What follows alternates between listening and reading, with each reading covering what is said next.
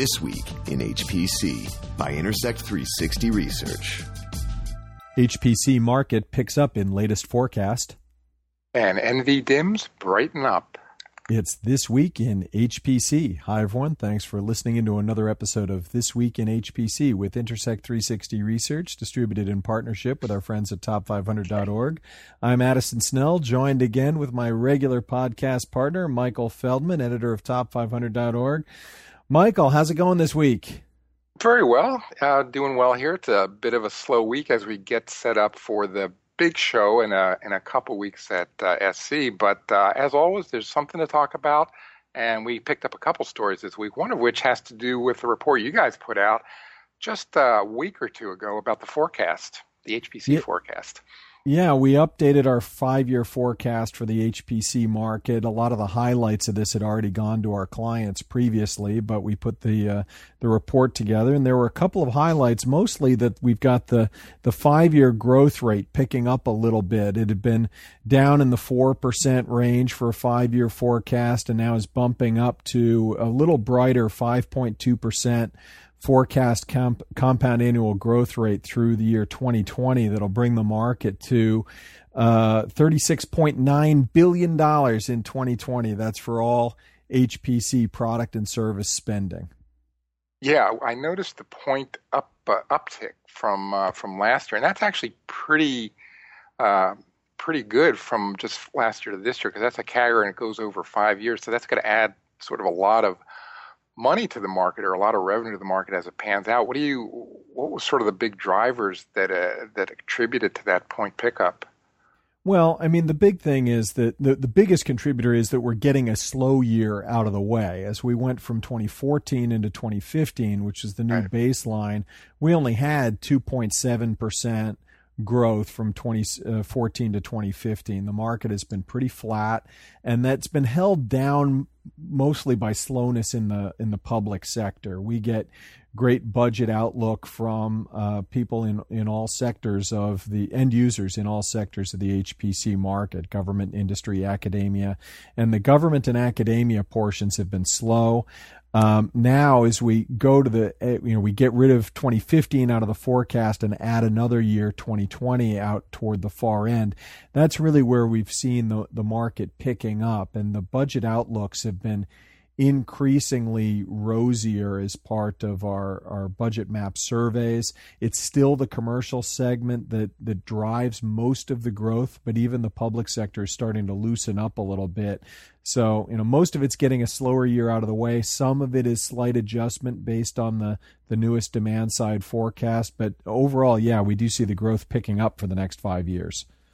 Yeah, and I noticed on that subject of the public spending, I did notice one conclusion you sort of came to there was that the spending there has been, sort of flatter over the last several years. Like you said, it picked up a little this year, but the slower expansion there, you're sort of attributing to government austerity, which of course is going on, but you also sort of came to the conclusion that looks like it could become a long-term trend. In other words, for the foreseeable future, it sounds like you guys, and I think I would agree with this, there's not going to be a big uptick in public spending.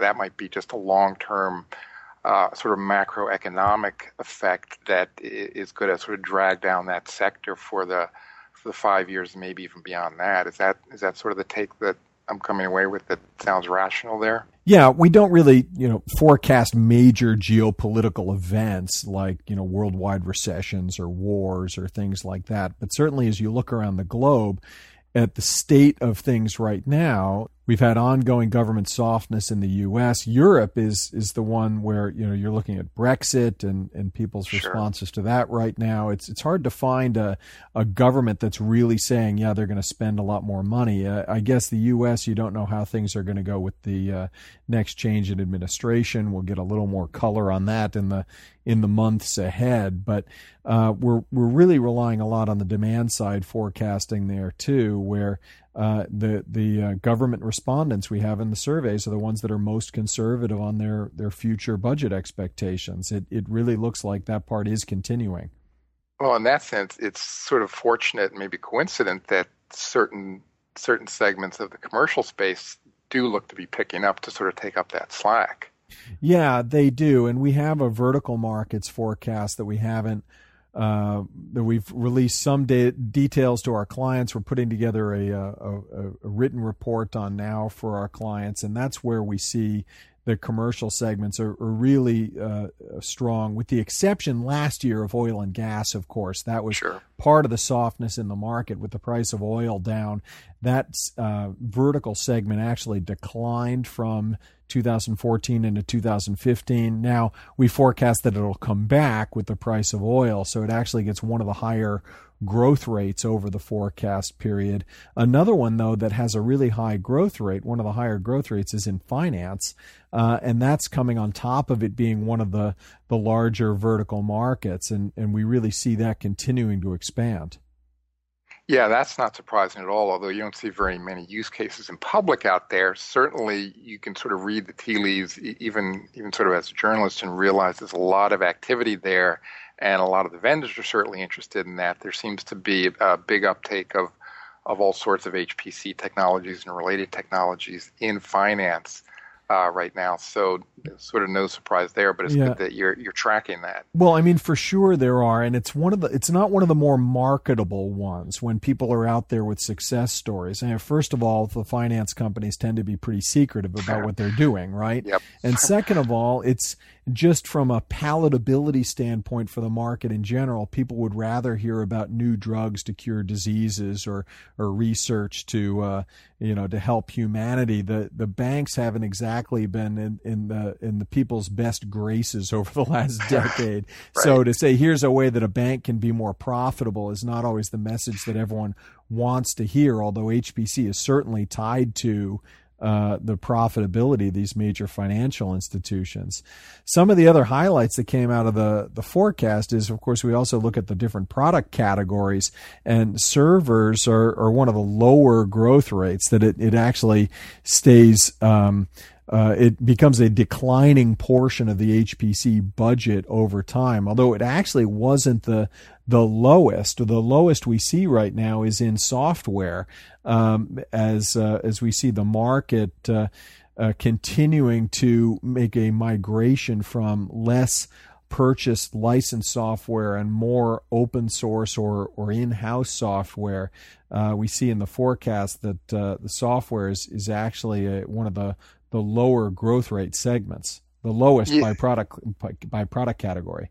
Yeah, when I looked at the report, I noticed that as well. And again, with the explanation of the popularity of open source, that's not surprising, not good news for the software vendors, which are now going to have a more competitive landscape to operate in. But yeah, it's even below servers, which has sort of been sort of the flat one, although it's still the biggest segment.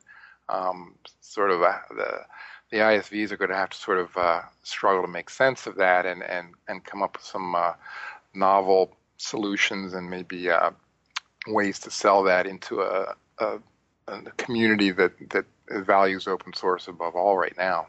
Yep, and as far as the different segments, the highest growth rate, of course, is in cloud. Now, that's been still growing from a pretty small base, but we are forecasting that at 10.9%, almost 11% compound annual growth for the next 5 years, and that's on top of pretty good growth that it's already had the last couple. So it is starting to catch on there in the market a little more. We have it crossing $1 billion in 2019 before you even get to the last year in the forecast period. Now, among the ones that are more established, the highest growth rate is in storage at 6.2% compound annual growth. And a lot of that has had to do with the incorporation of more solid state or non-volatile or flash components into the mix of storage. And that's really had an effect on how much revenue there is there.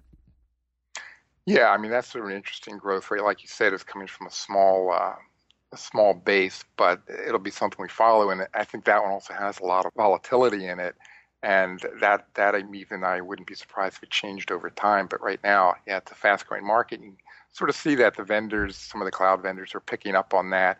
And obviously, it's a little bit overserved right now, but there's some differentiation there now with a lot of the GPU support in the public clouds and things like that, where the market is broadened out and overlapped with things like deep learning. So it's an interesting space there, but again, something that obviously you guys are tracking closely, and is probably going to change over time.